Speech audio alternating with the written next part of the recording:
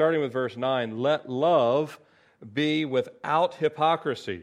Abhor what is evil, cling to what is good, be kindly affectionate to one another with brotherly love and honor, giving preference to one another, not lagging in diligence, fervent in spirit, serving the Lord, rejoicing in hope, patient in tribulation, continuing steadfastly in prayer, distributing to the needs of the saints, given to hospitality. Bless those who persecute you, bless and do not curse. Rejoice with those who rejoice and weep with those who weep. Be of the same mind toward one another. Do not set your mind on high things, but associate with the humble. Do not be wise in your own opinion. Repay no one evil for evil. Have regard for good things in the sight of all men. If it is possible, as much as depends on you, live peaceably with all men. Beloved, do not avenge yourselves, but rather give place to wrath, for it is written, vengeance is mine, I will repay, says the Lord. Therefore, if your enemy is hungry, feed him. If he is thirsty, give him a drink, for in doing so you will heap coals of fire on his head. Do not be overcome by evil, but overcome evil with good. Father, we just ask again this evening for the help, for the ministry of your Holy Spirit. Thank you for each and every person represented here tonight. Lord, we know that none of us are here by accident. Before the foundations of the world, Lord, you ordained that we would hear your word, and Lord, that we would not only hear it, but Lord, we would receive it with gladness, and Lord, that we would apply it in our lives. We ask that you would help us, refresh us, restore us tonight, Lord. If things are off track in regards to anything that we will look at tonight, Lord, that we will, by your grace and with your help, Lord, set things right and walk in the power of the Holy Spirit in love and of a sound mind. In Jesus' name we pray. Amen. Again, we're picking up from where we left off last week. This is a part 2. If you're taking note, a spirit of love, part 2. We covered our first bullet point last week being loving, knowing that love is the umbrella of everything that is outlined here by the Apostle Paul, that if we don't have a genuine love that comes from the Father, it's going to be impossible to walk in these specific commands and instructions, because these are hard things to do. It's not the natural tendency of our flesh to live so self-sacrificing in the manner that the Apostle Paul lays out for us.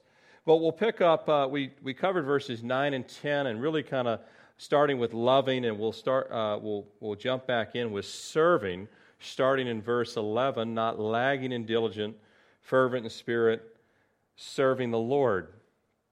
There's a story about from a Brenda Goodine, and she shares a story about her friend who decided to talk to her bright 4-year-old son Benji about receiving Christ. Benji, she asked quietly, would you like to have Jesus in your heart?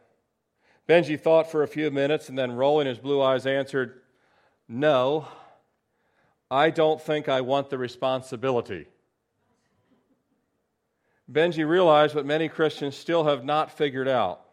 Salvation is a free gift, but it comes with some strings attached. Service is not an option for a follower of Christ. It is a natural outgrowth of our relationship with Christ. Are you serving the Lord? And so, even though we don't work to be saved, Jesus has already told us, come and follow me. There's going to be effort in following him, isn't there? There's no effort in the actual work of redemption. That's done by the Lord. But the young man seemed to understand that it was going to be hard. That it wasn't going to be easy just to receive salvation, but then just sit on the sidelines. That's not going to happen. God's not going to allow that. He's going to call us into serving. Back in verse 10, to be kindly affectionate to one another. This brotherly love compels us now to serve one another. I mean, what kind of parent that really loves their kids doesn't serve them? Think about it. What kind of parent says, I want a child, but when the child is born, I'm never going to touch the child, help the child, do anything. They're on their own. Brand new infant. No, automatically. We know that having a child, well, not everybody knows this. We know we've got a lot of problems in this country where not everybody understands this. But the believer, and even non-believers that just understand some level of responsibility, know that if I have a child, I now have a responsibility to do some serving. I'm going to have diapers. I'm going to have to make formula. I'm going to have to go doctor visits. I'm going to have to do all of these things, and they're going to be difficult. But what do we always say as parents? It is worth it. That's what we tell other people that don't have kids. Well, maybe you stop telling people that now, but you used to tell people that, right? You say, it's going to be worth it. And when we come into the body of Christ, yes, Jesus says, now I have work for you to do. I need you to go out into the fields and do the following. But he tells us it's going to be worth it. Do you believe that? That doing these things, that serving our brothers and sisters and serving the lost. Paul said he became all things to all men that he might by some means win some. Is it worth it to give our lives and service to the Lord, to the body of Christ, and to the outside lost and dying world? I believe it is worth it. And if I knew nothing but just Jesus said it's worth it, that's enough for me. How about you? It's going to be worth it. That one day when you hear, well done, good and faithful sluggard? Well done, good and faithful do nothing? Well done, good and faithful servant. Servants serve. I don't know if anyone here ever served as a servant. I doubt anyone here did. Some of you may have been in a service industry. I used to wait tables and do all that stuff. If I waited tables, but actually wouldn't go wait on the table, I wouldn't have a job, right? So by definition, the servant is going to do these things. So he starts in verse 11, just building on the fact that love compels us to do. Compels us to do. Not just to do stuff for doing stuff, but to do stuff that edifies and strengthens the overall body of Christ and ministers to people. You have the Good Samaritan. That's doing something for someone who is laying there in a really bad state. That's the compassionate heart of the believer. But then you also have the doing and serving the body of Christ, and that is strengthening and building up. Just like in your own family, you could have one child that's sick, needs compassionate care, but the other one needs encouragement. Yes, you can learn this math problem. You really can. I know it seems you can't, but you can. And let me help you through it. So not lagging in diligence is where we want to start off with. But he goes on to enumerate several things here. Fervent in spirit, serving the Lord, rejoicing in hope. I kind of took all of these things and I tried to combine them into one sentence. Let me try this on you, see what it sounds like to you. Diligently, fervently, with rejoicing and patience, blessing, serving, distributing to others in the name of the Lord through constant prayer with humility and hospitality. That's another way of saying everything there. I'll read that one last time to you. Diligently, fervently, with rejoicing, in patience, blessing, serving, distributing to others in the name of the Lord through constant prayer with humility and hospitality. Wow. Paul, I don't do one of those things, much less the whole list. That's what most people, when they hear it, they're like, that sounds daunting. That's Florence Nightingale mixed together with, every other godly person you could think of, all rolled into one. And yet we're called to do these things and to live according to this manner. In 1 Corinthians chapter 3, I skipped to that. I'll come back to that. Here's the thing. It starts off with love, and then we have these important characteristics that should be present in the body of Christ and growing in us individually. But it starts with love, and then that love will compel us to begin to work unto the Lord. Think about this first one of not lagging in diligence. If we stop loving, we'll stop working. You won't serve people that you don't love. But and it all starts with that vertical relationship. If you love Jesus, this is the plumb line that always keeps us. If you love and serve Him, then you're always okay when He redirects you back to other people. Because you're serving your master. Jesus is the master. He is all of our boss. I joke with people, you guys know I used to be in the business world, and when I was at Microsoft, I worked for, at the top, when I first hired there, Bill Gates was still the CEO of the company, and so I said, I used to work for the richest man in the world, now I work for God. And I can tell you who I'd rather have as my boss. But God will always redirect me to the things that matter to Him, and what matters to Him is people. While we're still on this earth, we're always going to be serving people, not lagging in diligence. Now, this applies to many things. We have to be diligent to pray. We have to be diligent in studying the Word. We have to make time for the Lord. But for the most part, what's being spoken of here is really those of us that really work under the Lord, serving the needs of one another. And that takes all different shapes and sizes and different forms. But it's important that we have a people that understand that the Lord expects us to work. In 2 Thessalonians 3:11, Paul writes, "For we hear that there are some who walk among you in a disorderly manner, not working at all, but are busybodies." In 1 Timothy 1:6, in 1 Timothy 5:13, and in Titus 1:10, and all three of those passages where Paul writes to the church, he equates idleness with the automatic of what idleness seems to produce. He says every time produces gossip and insubordination. Isn't that interesting? You've always heard when you were growing up, idle hands are the devil's workshop. Now that's not a verse. A lot of unsaved people would probably think that it is. It's not a verse, but it is true.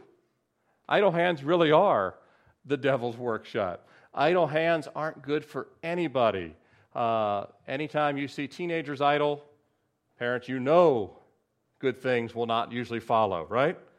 But that's not just teenagers, it's adults, it's young women, it's middle-aged men. It's all kinds of, that when we get saved, we cannot sit on the sidelines, because if we do, what did Jesus write to that first church in Ephesus?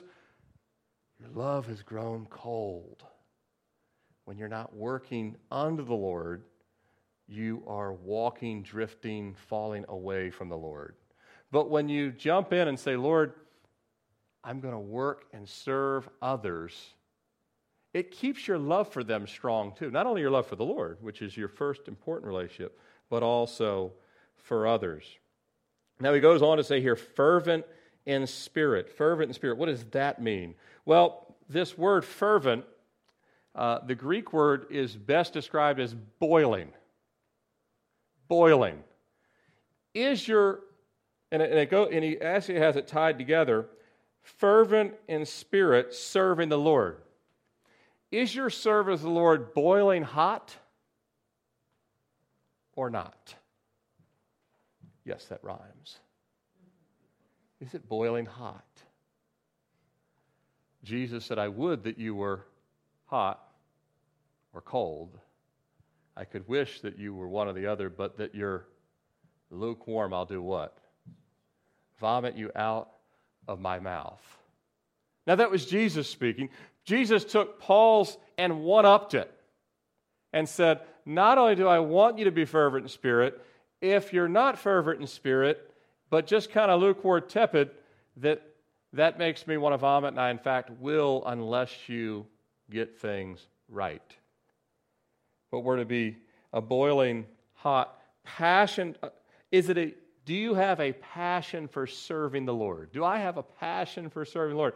Do we collectively, individually? Remember that all the passages here speak to us as individuals, but also as a group, because he wants Calvary Chapel of Richmond to be boiling and have a passion for serving the Lord, a passion for serving other people, even people, as we'll get to, that don't like us. we still have a passion to love and like them. We'll get to that in just a second. But we would have a passion, a fervency. We're willing to work hard, but we also are working hard. Again, we're not just working hard for working hard's sake. There's lots of people in the world that work hard. Do they love the Lord? No.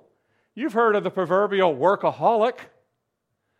God says, I want you to work, but the engine room of your work is a fervency for me, serving me. That you love me, that you have a boiling, hot, fervent love for me. He goes on, rejoicing in hope. Verse 12, rejoicing in hope. Now, what does that mean? Well, this is actually centering us back to where we're going to be when everything will be given to us by the Lord for our efforts. Our hope is where? It's in heaven. We have the hope of heaven. No matter how bad your physical ailments may be here tonight, no matter how bad your bank account looks, no matter how bad the week has been, no matter how bad somebody has been to you this week or today or will be tomorrow and you're not even aware of it yet, all the other things that take place, no matter how difficult thing, Jesus would say, you still have the hope of being in heaven eternally with me. Now, when you can rest on that, it'll put everything else into perspective. Now, this doesn't come easy. You can't rest on that thought for 1 second and be okay. Sometimes you got to wrestle with this for weeks and days. My hope is the Lord. My hope is the Lord. My hope is heaven.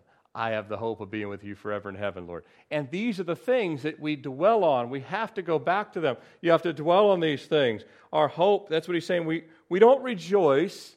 We don't rejoice in doing a great job, because that's short-lived. We don't rejoice in getting it right.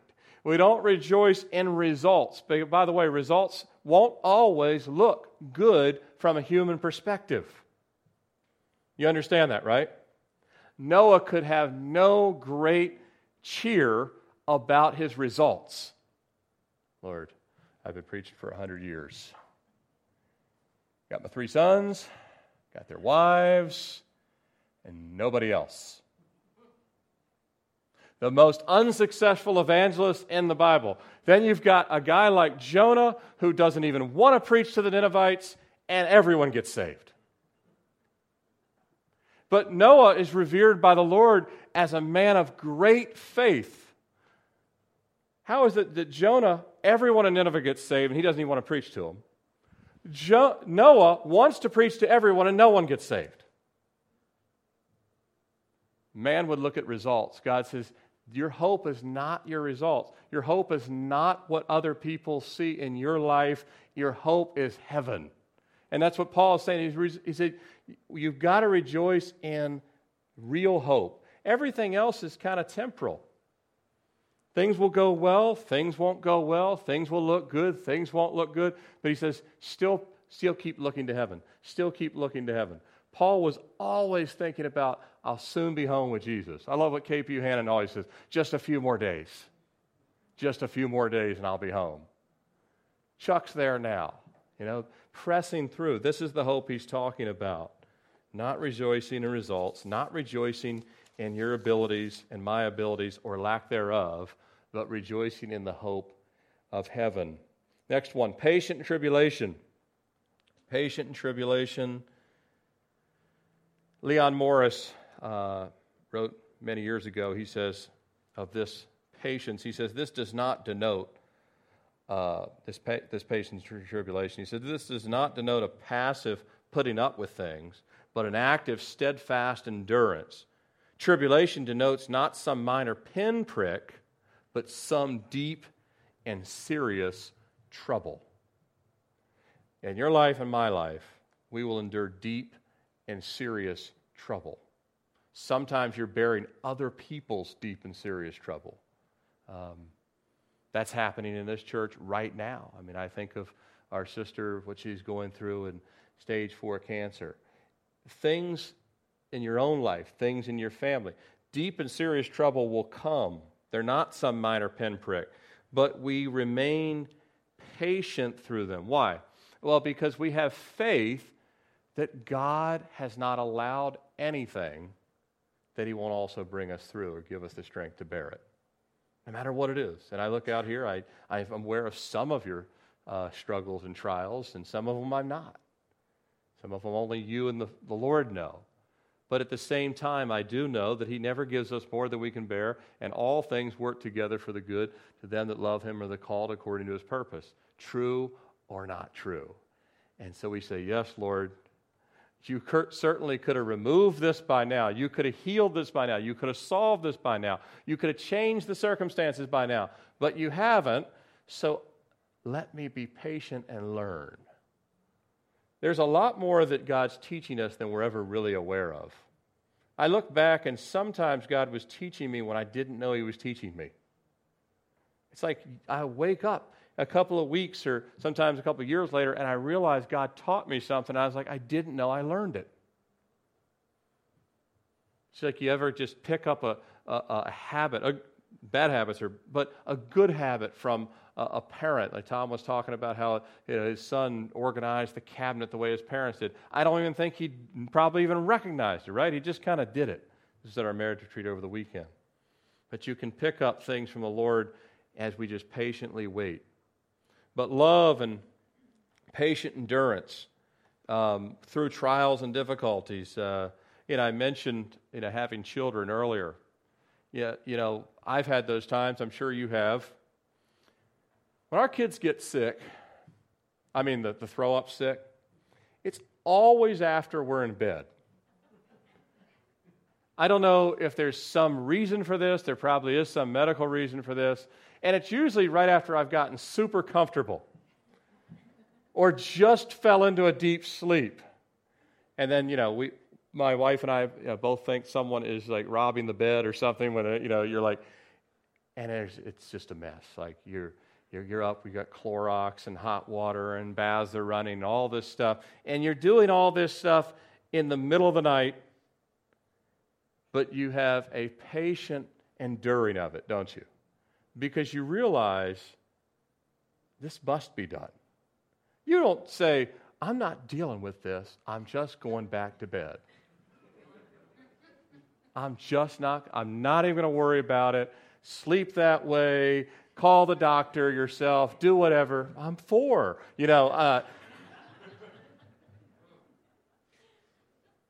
You patiently endure. You begin to wash.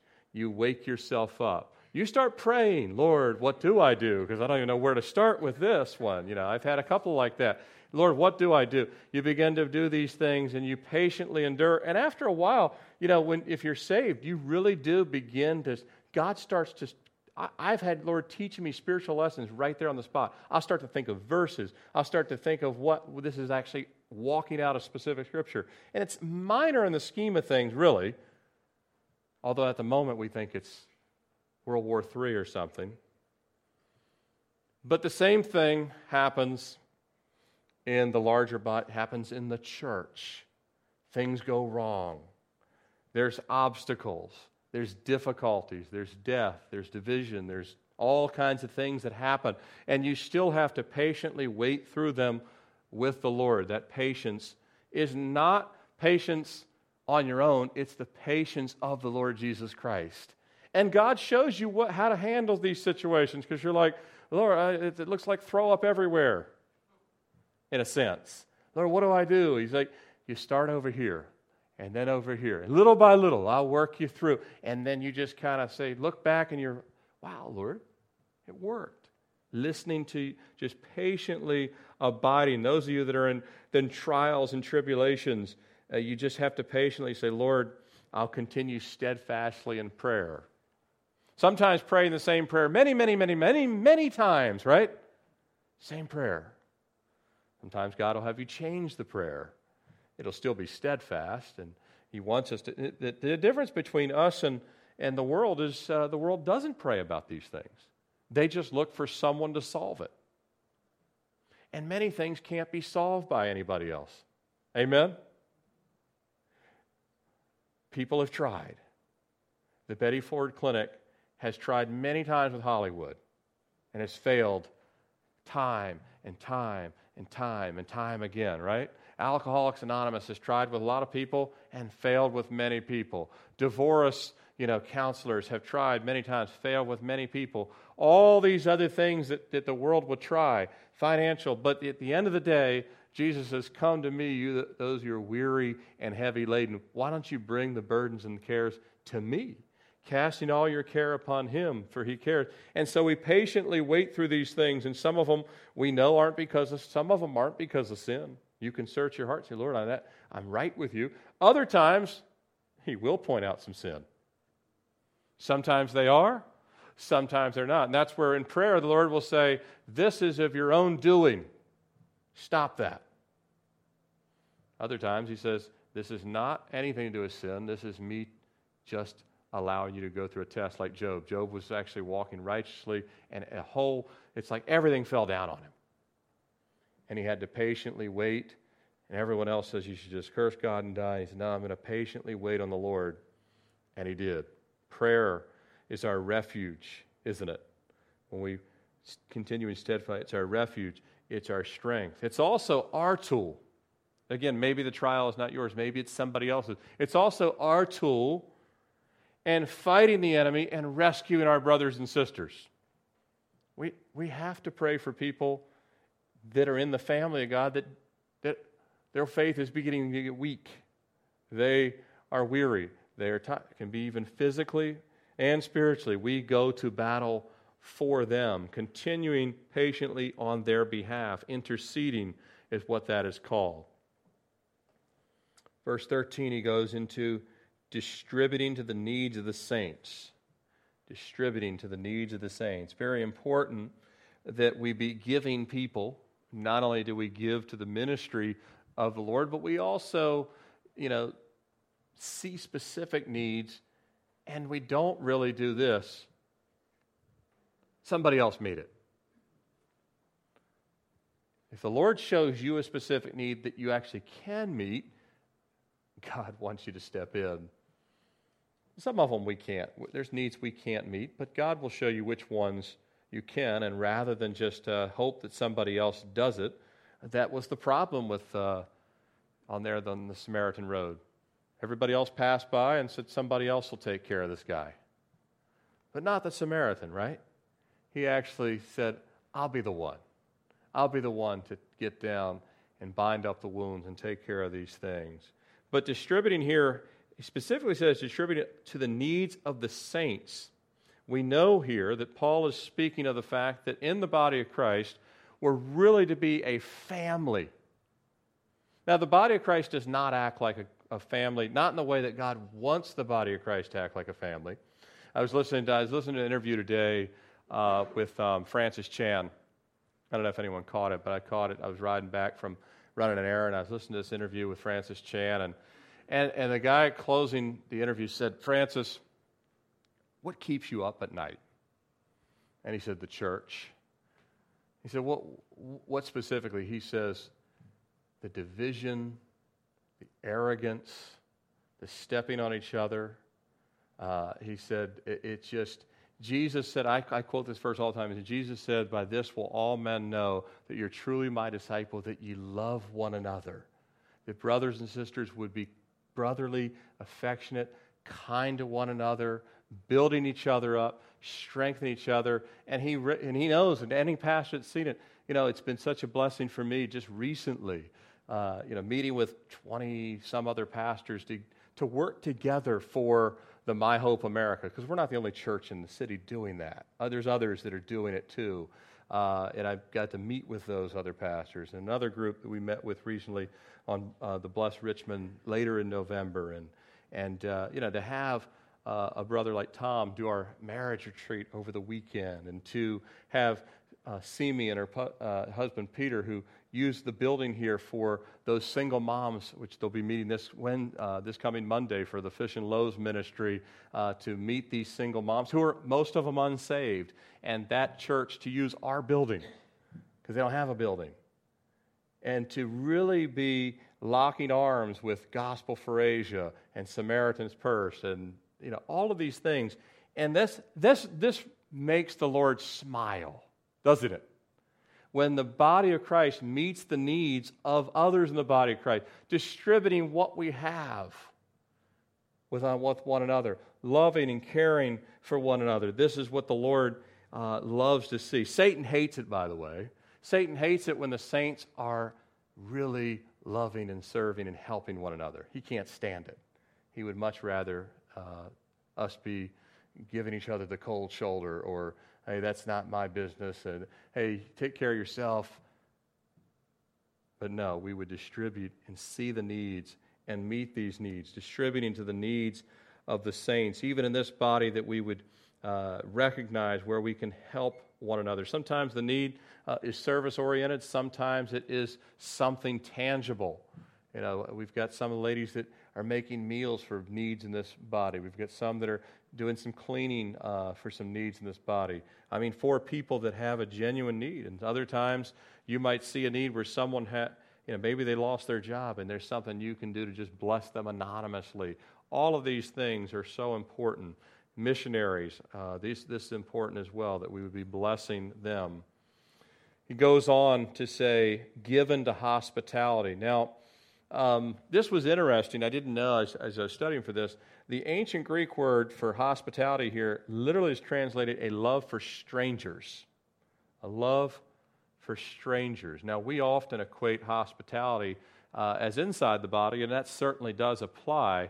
And it certainly doesn't mean that we don't show hospitality to each other. We know that we do, because the previous words tell us that, distributing to the needs of the saints. So those are, generally speaking, not strangers. Although some saints, when we have saints that come through, in our house, we have a guest room that we love to have missionaries and people from out of town that we've never met before stay at our house. We love to bless them. It's something we really enjoy doing, and hopefully you do as well. But also the understanding that we look for people that we can really show hospitality to that we don't know. And oftentimes this can be people outside the church. I want to read a passage to you that you've probably read before, and maybe it's one that we don't think of a lot, but it's certainly one that Jesus gives us a rather descriptive understanding of how we should think about blessing others. Listen to what he says in Luke chapter 14, verses 12 through 14. And Jesus said, "When you give a dinner or a supper, do not ask your friends, your brothers, your relatives, nor your rich neighbors, lest they also invite you back and you be repaid. But when you give a feast, invite the poor, the maimed, the lame, the blind, and you will be blessed, because they cannot repay you, and you shall be repaid at the resurrection of the just." Jesus, do you mean that? Do you mean that your highest priority is to really to bless people who can't bless us back? Yeah.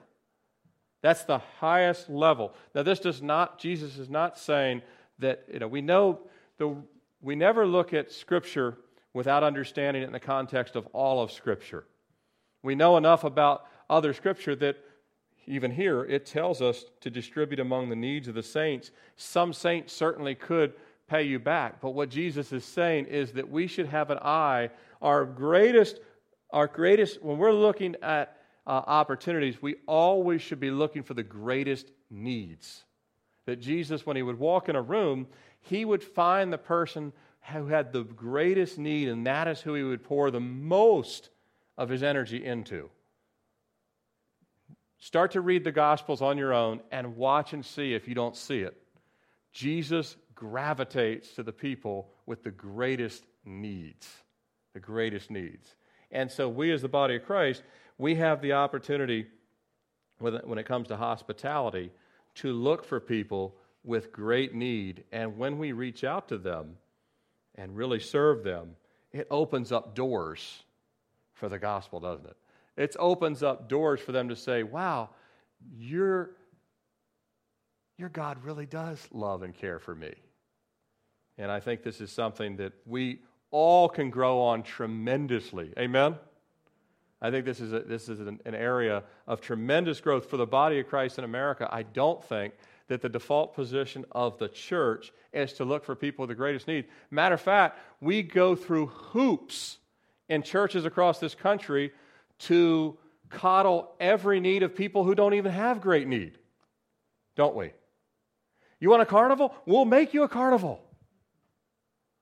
But the person down the street that you could have invited into your house, I don't have time for that. But why don't we have this program and this program and this? And God says, that's not even my heart. My heart is to find those with the lowest possible, or those that are in such bad condition, and really bless and serve them. He says in 1 John 3:18, my little children, let us not love, or John writes in 1 John 3:18, my little children, let us not love in word or tongue, but in deed. That we have the action behind it, that we truly do love. I love that Jesus also says in Matthew 25:40, assuredly I say to you, inasmuch as you did it to one of the least of these my brethren, you did it unto me. When you and I really take the time to love our brothers and sisters in Christ, especially the ones that can't afford what you can afford. They can't go where you can go. They don't have the health that you have. They don't have this, they don't have that. And you decide to do something on their behalf and just love them selflessly, sacrificing. Jesus smiles and reaches down and puts wind behind your sails, because now you're doing the things that matter to Him. You're looking for the least of these, my brethren. Now He's talking about our other brothers and sisters in Christ. This is the people that earnestly pray for the persecuted church. They earnestly pray, earnestly help and serve those that have needs. And he goes on in verse 14, bless those who persecute you, bless and do not curse. We'll come back to that in just a minute as we close with the last section. But he says, basically what he's saying here is, don't do as the world does. If the world is cursed, they curse right back. If you're good to me, I'll be good to you. If you're bad to me, you got something coming, right? I don't get mad, I get even. That is the world's philosophy. But we also don't want to become jaded. Say, well, I don't really get even, I just become apathetic towards those people. Not good either, is it? Ambivalence is not the response. The response is to bless. To bless is not to be ambivalent. It's not to be just kind of, laissez-faire, I don't care about them anymore, they don't care about me, I don't care about them. No, it's actually proactive, blessing back. Persecution, we'll talk about that in just a second. And then the last, in verse 15, rejoice with those who rejoice and weep with those who weep. Rejoice with those who rejoice, weep with those who weep. This is to be considerate of where other people are at. Be considerate of where other people are at. You just got a promotion, so-and-so just lost their job. You don't run in and say, you got the greatest news. You already know that. Have a little bit of care and concern. Care for them more. Their time to rejoice with you will come, but always look first for the opportunity to really minister to people who have need. Then when there's time of rejoicing, we should all rejoice together and rejoice with you. But we want to have, even the world understands the word tact, right? Have some tact, that we weep with those who weep and rejoice with those who rejoice. When you really can rejoice with those who rejoice, you also don't suffer from envy. You're really able to rejoice with other people. You're happy for their success. You're happy for their growth. You're happy that God has blessed them. A lot of people are not happy when other people are blessed. They become miserable when other people are blessed. It bothers them greatly. Now, all of us have a little bit of that in us, don't we? Tell the truth. That's in everybody. It's born in the sin nature. One of little pictures I keep on my phone that I show my daughters from time to time is the one that is in, I took off the cover of Time magazine, where it has the boy has 2 scoops of ice cream, big smile. The girl has 1 scoop of ice cream, big frown. His blessing is not blessing her, because she's thinking, you got 2 scoops, I got 1. I'm not liking this. Not being happy with the 1 scoop, can't really rejoice with your 2 scoops because I only have 1 scoop. And on the other side, we've got on the other side of things like envy or bad timing or lack of tact is really, it takes a maturity, it takes a depth to be able to mourn with someone. Many Christians have never mourned with another believer even once in their lifetime. They've never really mourned with another. They've never really just held someone and both sides shedding tears and really came into their grief period with them. Not with great words and platitudes and I can fix this and I can cheer you up. That's not where you just sat there with them and allowed both of you to share the burden together. That takes a maturity and a depth. That's not something that, a very shallow person can't do that. And God doesn't want us to be shallow, does He? He wants us to grow in the depth that we're not envious of others. We have an understanding of the situation, but we also can go deep and minister and mourn with those who mourn. I mentioned the persecuted church, and we should be mourning with our persecuted brethren. A Lutheran pastor who was severely tortured himself, protecting the underground church, he had this statement. It just jumped off the page. I read it recently in the Voice of the Martyrs devotional, Extreme Devotion. This is what this Lutheran pastor said. He said, a church that does not remember their persecuted brethren is no church at all.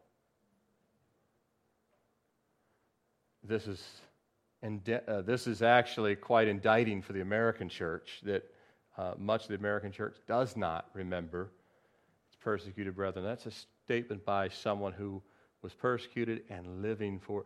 We should mourn with our brothers and sisters. When I showed the video on November 3rd from the International Day of Prayer for the Persecuted Church, I think it'll really it'll touch you and realize, wow, Lord, give me a soft heart for those that are truly suffering around the world. They can't meet here on a Wednesday like we're meeting. They're afraid of gunshots. They're afraid of anything. They can't do any. We've got all this opportunity. God says, I just told you to just sit with them. I didn't even tell you to necessarily be there, but pray with them, minister to them. Give me a few minutes and we'll just try and wrap up this last section, verses 16 through 21. I'll try and put a wrapper on this. Be of the same mind towards one another. He goes on to say, repay no one evil for evil. If it's possible, as much depends on you, live peaceably with all men. Verse 19, vengeance is mine, I will repay. Verse 20, if your enemy is hungry, give him drink. If he's thirsty, give him a drink. Jesus taught this, we'll just wrap up with dying. Give me a couple of minutes and we'll be done here. Dying, what does that mean? I'm not talking about physically dying, although we will all physically die. Jesus said in John 12:24, most surely I say to you, unless a grain of wheat falls into the ground and it dies, it remains alone. But if it dies, it produces much grain. When we get saved, Jesus wants us to basically, remember when He said, take up your cross and follow me? We are willing to put to death, through the help of His Holy Spirit and through the death on the cross, we're put to death our flesh. Because our flesh doesn't like to die for other people. Our flesh is always concerned about us. Always. The most spiritual person you've ever met in your lifetime battles with the same flesh you do. They look in the mirror and want to please themselves. Now, they will try and die to that desire. The more mature they are in the Lord, they will try and die to that and say, Lord, I don't want to live for me. I want to live for you and for others. But the natural inclination is for ourselves. What's in it for me? If people take and really appreciate me, then I will really appreciate them. But he says, don't set your mind on high things, but associate with the humble. Now, the humble things are the things of Jesus Christ. Jesus was meek, lowly, humble. Jesus said, associate with my character. Jesus had every right to put the whole world under his foot. In fact, when he went back to heaven, he made earth his footstool. But he had the right to do it while he was here, but said he chose not to. He allowed himself to be beaten, crucified, spit upon, slapped, mocked, basically, 2 windbags like Herod and Pilate, right? He endured all of that because he decided, no, I will do the Father's will. I'll be humble and I'll turn the other cheek, which is certainly something he wants us to do. But beyond turn the other cheek, he laid down his arms and his feet to be crucified. And he died physically that we would be able to die to our flesh spiritually. Make sense? That his physical death gives us a victory over our flesh. And to be able to die and be able to say, I'm dead to the things that used to matter to me. If you're living for this world, you're not going to let anybody get away with anything because you have something to prove in this world. You have to prove that you're better, smarter, you are right. You are right. You were right. When everything else is done, you still want to prove you were right. We do, don't we? I don't need the money. I don't need anything else, but I need you to know I was right. As long as you can say I was right, I'm okay. Well, what if they won't say it? Oh, you can't sleep all night because they won't admit it, that you were right. But he says, repay no one evil for evil. Yeah, if they're lying, that's evil. But you can't repay it back. He says, let it go. I don't remember. I say it often. I can't remember if it's Jonathan Edwards or I think it was him, but one of the old pastors that said, doesn't matter what anybody says about you as long as it's not true. And it's really comforting a lot of times to remember that. Because Jesus knows what's true. Say, Lord, when I was in the business world, there was times where I had done something and someone fires off an email taking credit for it before we had even gone live with something. You ever had that happen? Someone take credit for your work? You ever had someone stab you in the back? You ever someone lie about you? They gossip, they did this, they did that, and Jesus says, comes with the territory. They called me the son of Beelzebub when I'm the son of God, right? They said that I did my miracles through the power of Satan. They said that I was come to destroy Israel. They said that I was come to do this, that I wouldn't pay Caesar his taxes. All these lies, and Jesus said, none of them are true, and yet I still love them and will go to the cross and die for them. Repay no one evil for evil. Have regard of good things. When people malign you or they will not be peaceable to you, when you start praying for them, you really can smile at them in a whole new way. Because you know that God has you safe. It says right here, if your enemy is hungry, feed him. If he's thirsty, you're heaping coals of fire on his head. I've had a number of these situations in my life where I had someone that just did not like me. I know that's hard to believe. They just did not like me. They just didn't like me. Both times it was an unsaved coworker. And I know that my faith rubbed them wrong. I didn't try and rub them wrong. I tried to be as nice as I could, and they still did not like me, and they were looking for any opportunity to get one over. And the more I prayed for them, God broke down walls eventually and ended up liking me. Not coming to Christ, but just saying, you know what? Love does break things down. And you and I certainly aren't in the place where we're in an Iranian prison where we're having to pray for a guard that just beat us, right? The things that we complain about are rather insignificant when really Jesus says this works. You want to know when things work. Jesus said this works. You pray for them and let me take care of the rest. But God, I've got an 18-point outline to prove to them. He says, no, you just pray for them. Let me turn things around. Let me come into their dreams. I pray, God, I do this. I say, Lord, speak to them in the middle of the night. Come to them in the middle of the night when you're the only one that can reach and show them your ways, show them your truth. Pray and have good thoughts for those. And these aren't to say, not like Jonah, and judge them in the middle of the night. Give them a heart attack at 4 a.m. or whatever. It's, no, Lord, turn them around. Show them that what they're doing is wrong.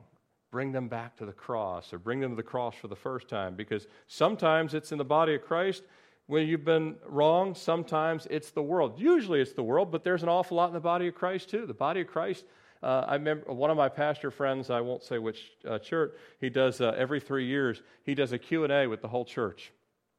He spends 3 weeks fielding the Q&A, and then he spends an entire couple of Sundays. He doesn't do them live. He just takes them and then responds to them. And one new Christian college age kid says, why do Christians treat each other so lousy? Brand new Christian. He's like, yeah, that's a good one.